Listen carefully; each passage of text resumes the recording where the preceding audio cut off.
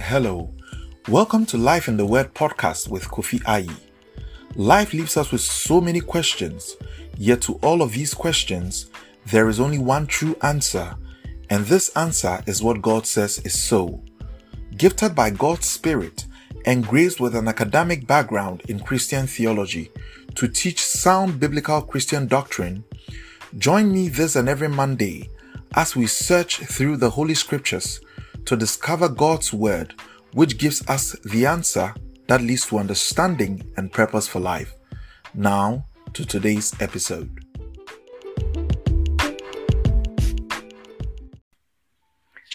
Hello, beloved. We are thankful to God for today. We're thankful for life and His goodness. It's a great joy and a great blessing to have you listen on this podcast once again. Like I always say, I thank God that you make time all the time to listen. And I pray that as you listen, may you be enriched in your spirit and in your soul. For some time now, we've been studying the Torah. We had a look at Genesis, we had a look at Exodus, all the way through to Deuteronomy. And what we've been doing is that we are working on the premise that God, all scripture is pointing to one person and is pointing to the person of Jesus Christ, and God is making His complete revelation in the person of Jesus Christ.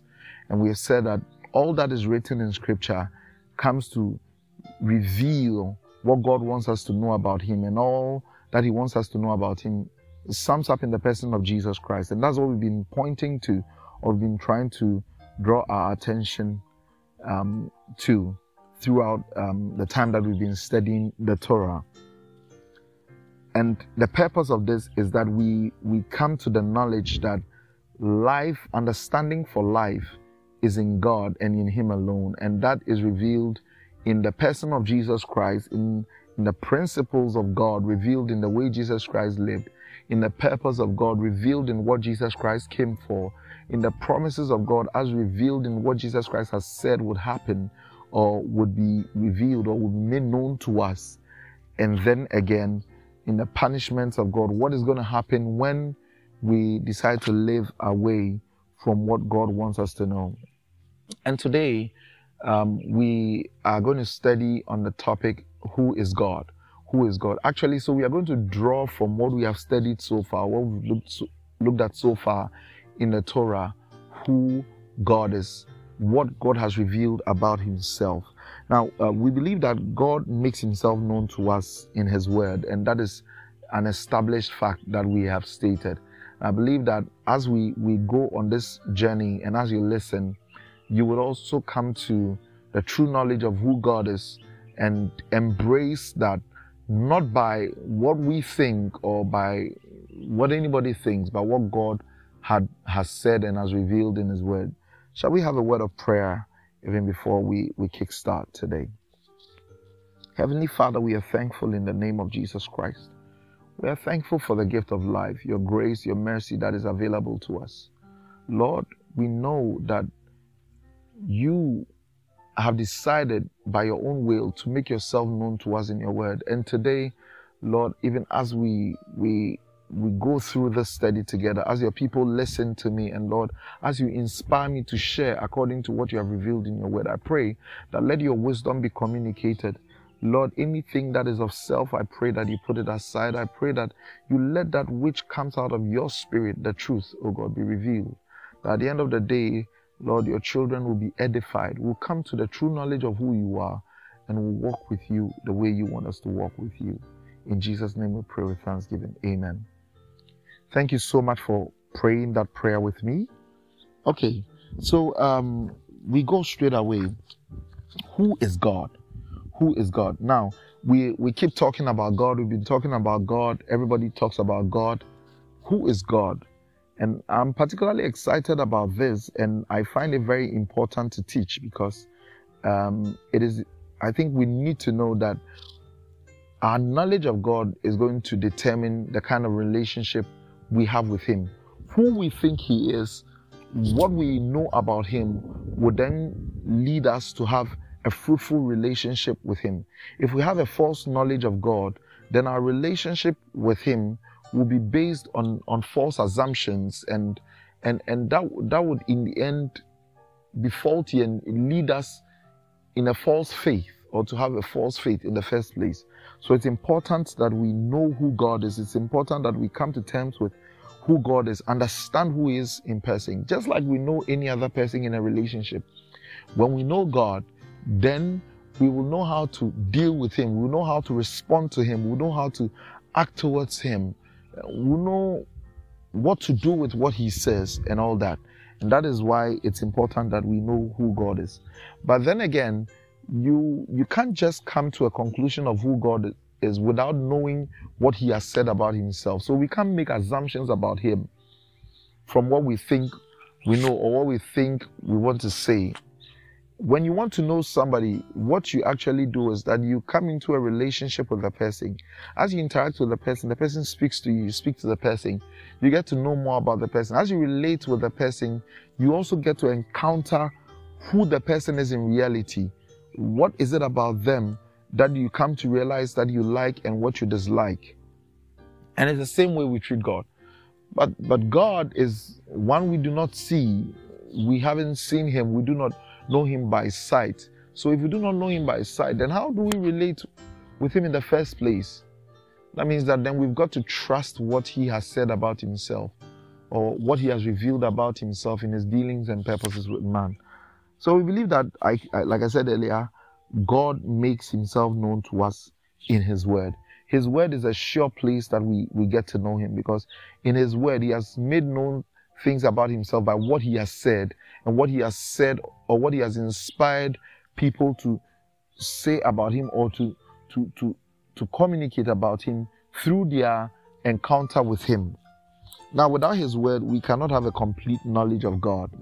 When you take God's word out, then the knowledge of God that we have is only the perception based on what we think, and not what he has revealed to us.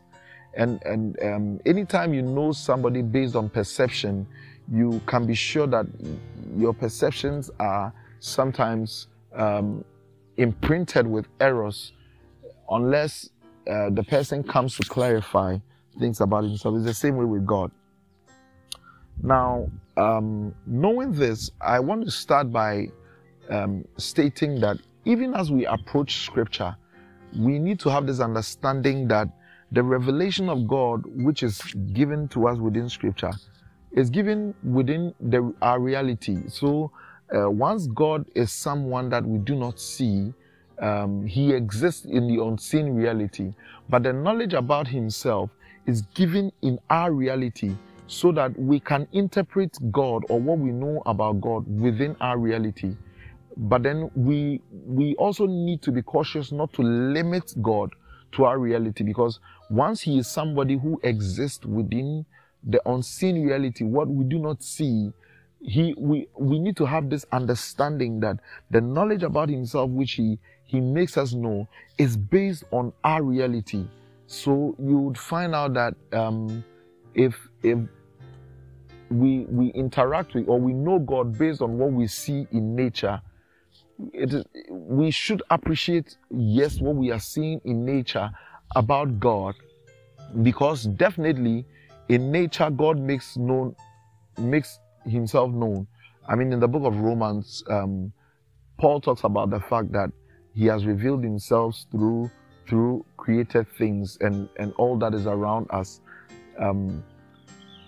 That is certain, but it is important that we do not limit God to the seen reality, because we know that he exists in an unseen reality. There are things about God which we cannot define based on our reality, because all we know is what we can see, what we can feel, and what we can touch.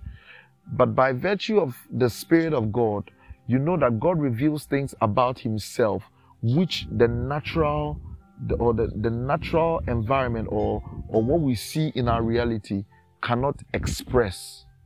And so we need to have that consciousness before we approach the knowledge of God. It is very key in approaching the knowledge of God, or knowing the revelation of who God is. Now, having interacted with the first 5 books, we want to draw out from the text what God has revealed about himself. And before we go there, I'd like to share a knowledge of one of the very great theologians whose text I have read and have loved, and is in the person of Professor Kwame Bediako. Now, Professor Kwame Bediako, in his definition to what theology is about, which is essentially the knowledge of God, he says, and I paraphrase, that our knowledge of God is from what God has revealed about himself and his dealings with men as revealed in Scripture. So everything we know about God, Kwame Bediako is saying that you can't come to God like the way you treat every other thing, like the way we scientifically interrogate things.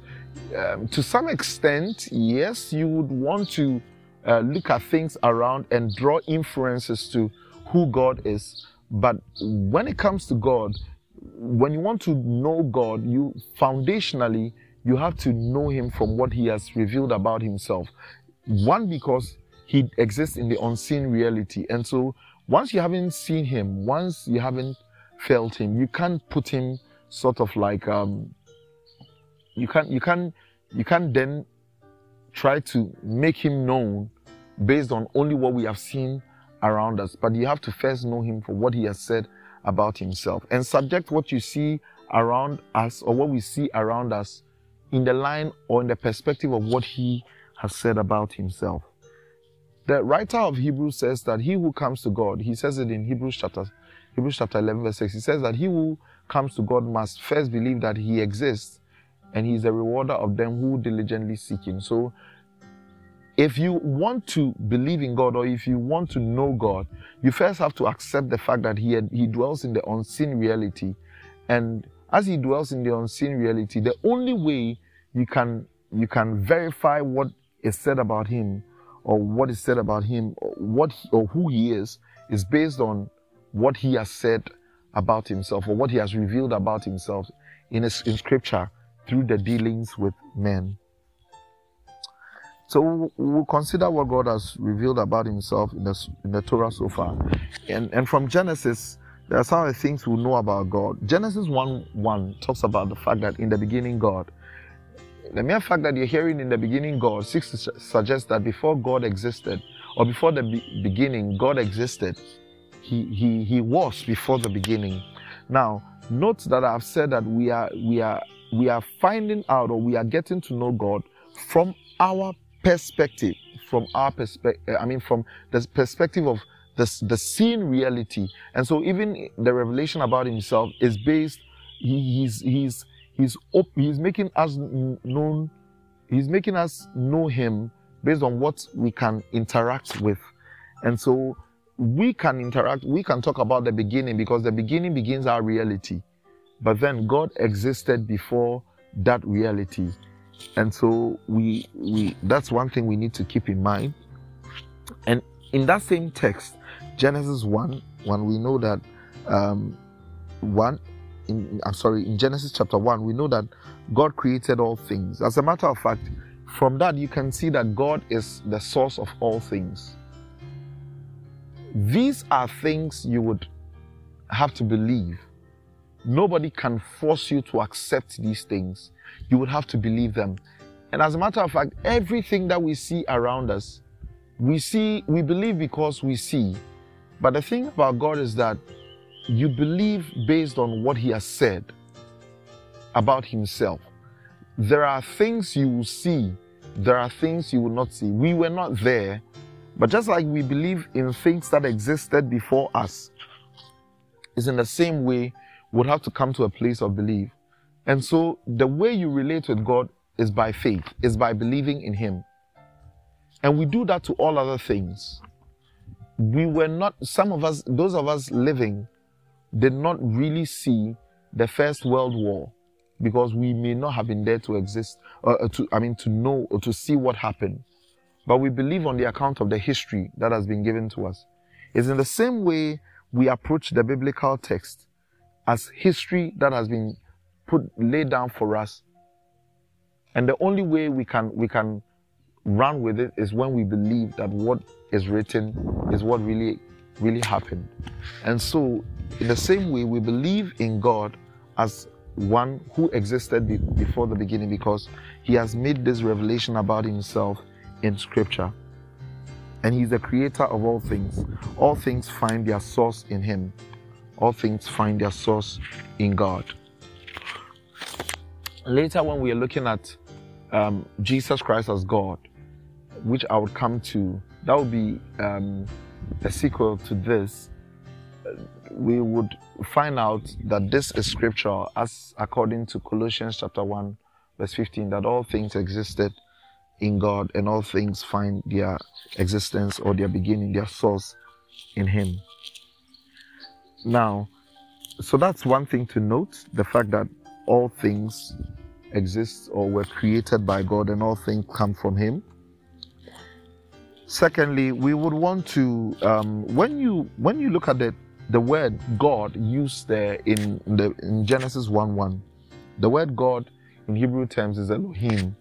And Elohim exists as a plural word in its basic form, or a word that signifies plural. I mean, it connotes a plural form.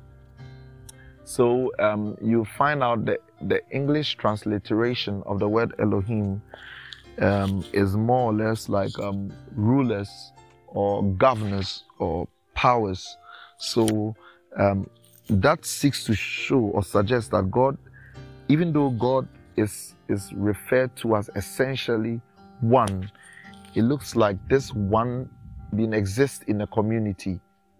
But that will be expounded later.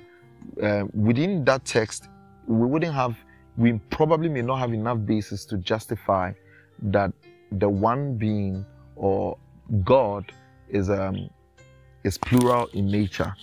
Now, but then in there, quickly you then again see the Spirit of God introduced as hovering over the darkness. And the Spirit of God, the Hebrew word ruach, which is used, is also means wind or breath. And so that seeks to let us know that the Spirit of God, the word Spirit, the closest thing in our reality which we can sort of compare to spirit is the wind or breath.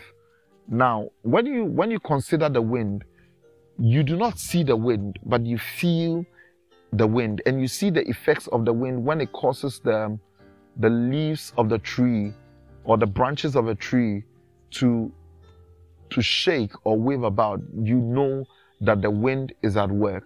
When you see the strongest form of a wind, a storm raging, and you see trees bending and cables straining and tearing apart, then you know very well that the wind exists. And I suggest to you that God would, the closest form that we can think of the Spirit of God or God in that matter, the unseen reality, is the wind, that we do not see him, but we feel the effects of him. Amen. To continue, from Genesis 1, we also learn that God is orderly. When you look at the way God created, so God begins by creating the universe. He creates the space and matter, the place where we live, and it's dark, and it says the Spirit is hovering over this watery deep. And the Bible says, God says, let there be light. And from science, one of the things I've learned is that light is essential for life. The trees that we get our food from make their food out of light. Light makes it possible for us to see and possible for us to move. So without light, there is no life. And God knows this. He owns this wisdom that before life exists, he creates light. And so you see that orderliness. He creates light, and then in the order of creation, you see that every other thing that he creates, he would have created what it needed to depend on before he would create that. And that is seen in what even he does for human beings. He creates everything that human beings need to exist before finally he creates human beings. And that reveals the orderly nature of God. So God is orderly in his creation. That is one thing we get to know about him, and that is drawn out from the text in the book of Genesis. Now the Bible says God makes man in his own image. In his own image, meaning in his own resemblance. The root form of the word used there, telem, actually for image, means that more or less like shade or shadow. Like, so we are sort of a resemblance of God, a likeness. This, if not well taken, might be taken out of context to assume that man is God. Man is not God. Man is in the likeness of God, but man is not God. Man does not possess that absolute authority that God has.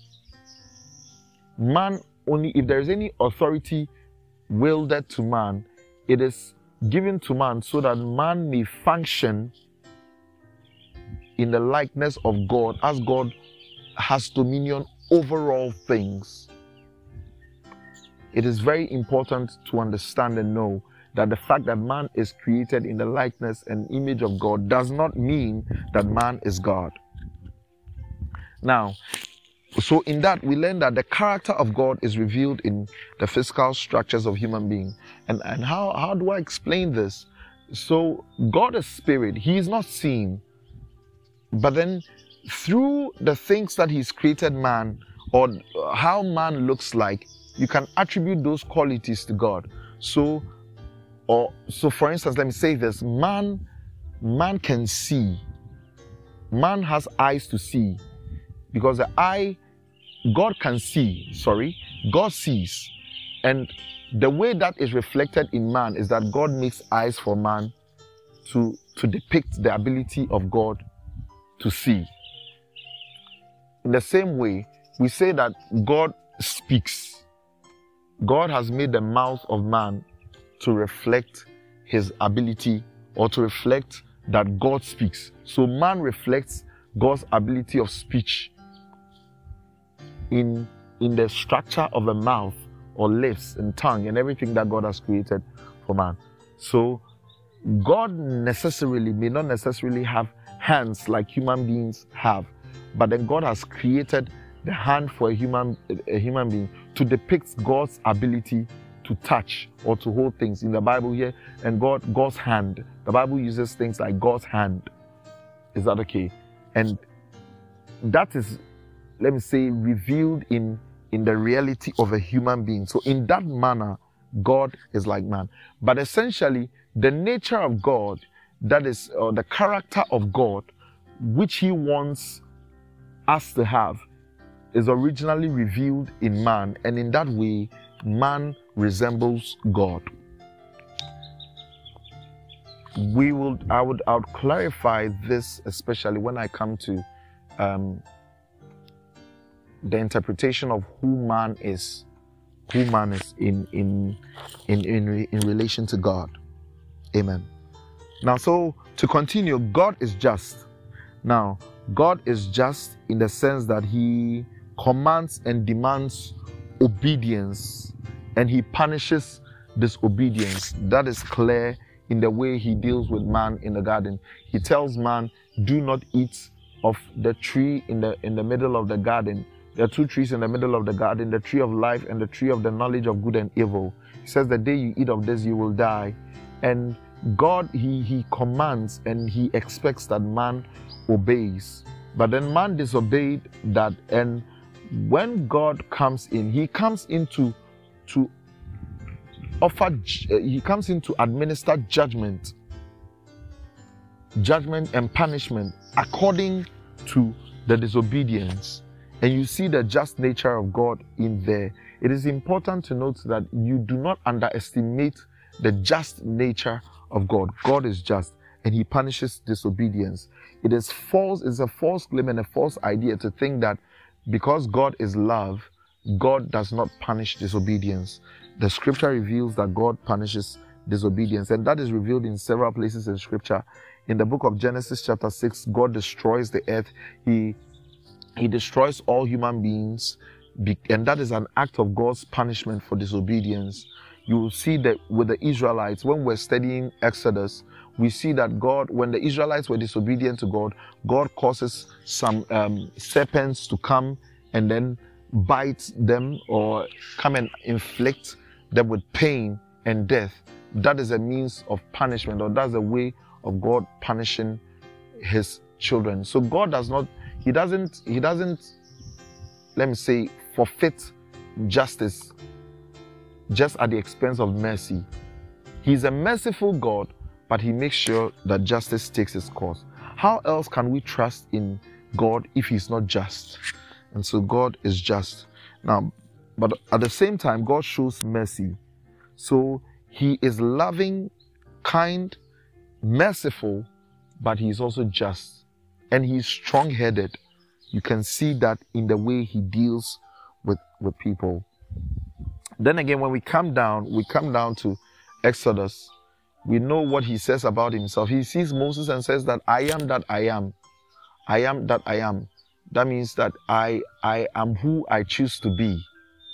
And of course, for a God who is not seen, even in there, he represents himself to Moses as a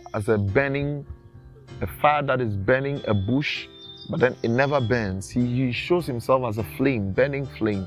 And that is how he decides to manifest himself. So it is important to note that we do not cage God and make God to be something that we think he is. If God decides to speak to you in the form of a tree, that does not mean God is a tree. If God decides to reveal himself by flowing or raging waters, that does not mean God is raging waters. It is what he has decided to reveal himself through. God is way bigger than that. But then in there we see God says, he communicates about himself. In Exodus, he says that I am holy. God is holy.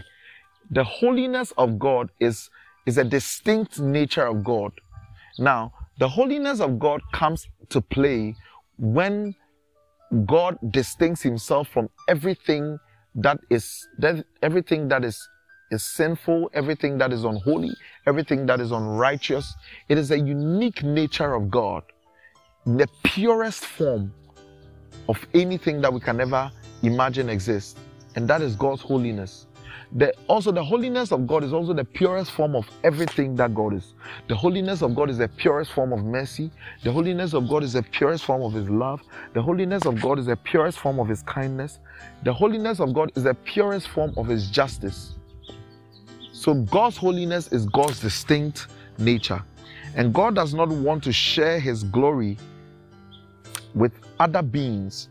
Other beings in the sense that God distincts himself from everything that man, by this time in Exodus, we know that man had form of made idols and images in which they want to see God. But then God doesn't want to share his glory with those things. And God doesn't want to be idolized or put on the same pedestal with other idols or other images that men had formed. So we understand that in that context, God doesn't want to share his glory with other things. And we see that in the 10 Commandments in the book of Exodus. God also demands commitment. God demands commitment. You see that as a nature of God. He is somebody who demands commitment. He doesn't want you to say you love him today and tomorrow you've got nothing to do with him. He demands absolute commitment. God does not condone sin. God does not condone sin. I've said that God is just. He punishes sin. He does not condone sin.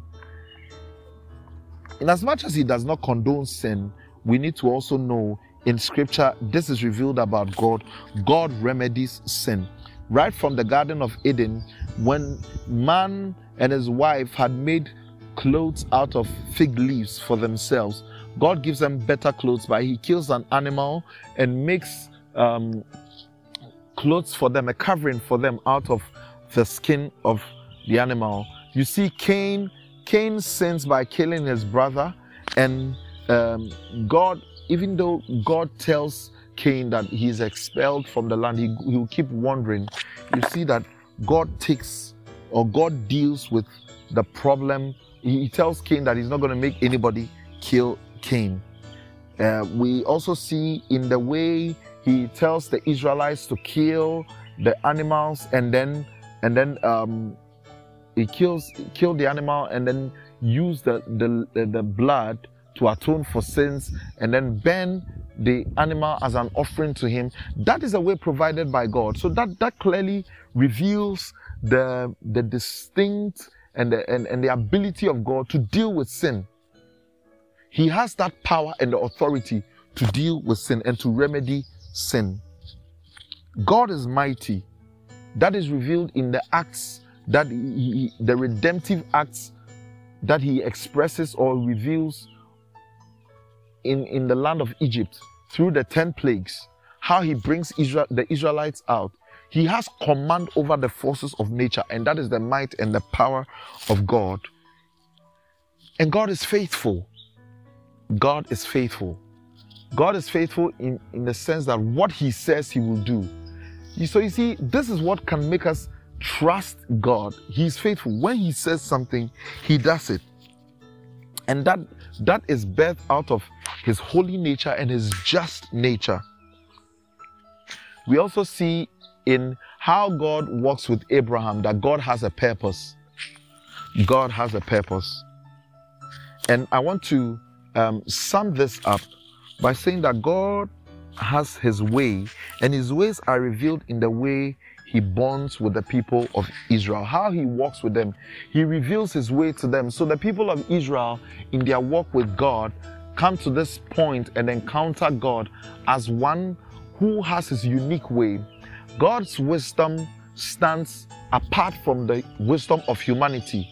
God's wisdom stands apart from the wisdom of humanity, so that humanity has the way they do things. And that comes out of what happens in the Garden of Eden. So once man disobeys and eats of the tree of the knowledge of good and evil, man walks on a trajectory of his own wisdom and his own philosophy.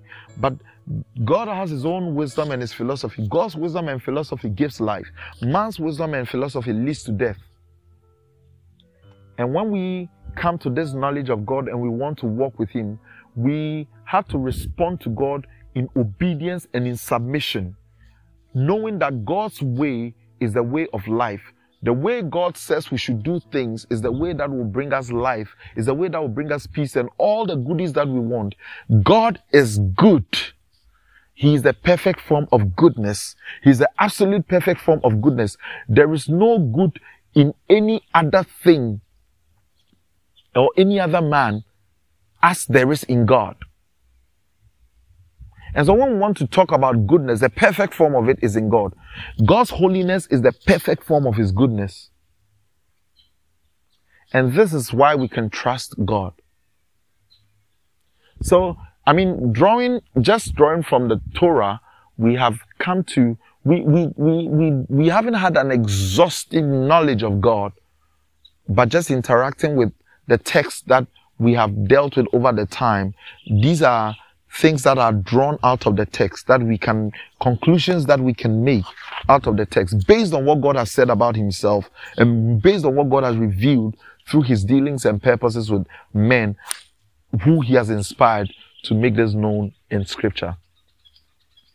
This is the first part of who is God. As we go or as we interact with the other parts of scripture, we will come back again to who is God, and we will find out what God has revealed about himself. I believe that you've been blessed. I believe that by hearing this, you would then begin to have a view of God, maybe a better view than what you may have known. But then again, I would also want to say that as you go through scripture, as you read the word of God, God is revealed and made known to you. I haven't touched on every necessary thing, but then I have highlighted on these things so that when we are interacting with God, we know who we are dealing with. I pray that what we have learned today will be a blessing to you and will inspire you to open your Bible to come to know more about who God is and what he has said about himself. May the Spirit of God bless his word and keep us in him to understand and have a deeper knowledge of him as we study his word. God willing, next week we'll continue. Now that we've known who God is, we would want to know what sin is. What sin is. So God willing, next week we would kind of like study on what sin is. So we'd create a distinction between sin and holiness in comparison to the nature of God and then the nature of man. God bless you and keep you, and have a blessed day. Have a blessed week, and may the grace of the Lord be with you. Share this with a friend or a brother or sister so that they can also learn from what we are learning. God be with you. I love you, and peace be unto you. Amen.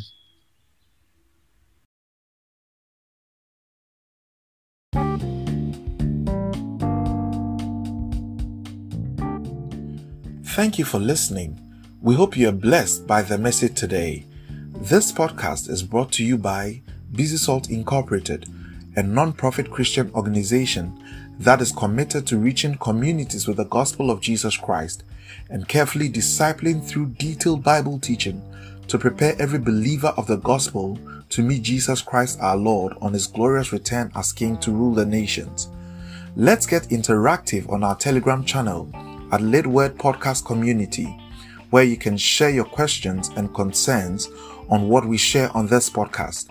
You can also follow our social media handles on the various platforms at Kofi Ayi. Kofi Ayi is the author of the book Why I'm a Christian, a book detailing the life and purpose of who a Christian is to be. You can get a copy of the book on Amazon.com or send us an email to order on info@busysaltinc.com. It was a blessing to come your way with a message today.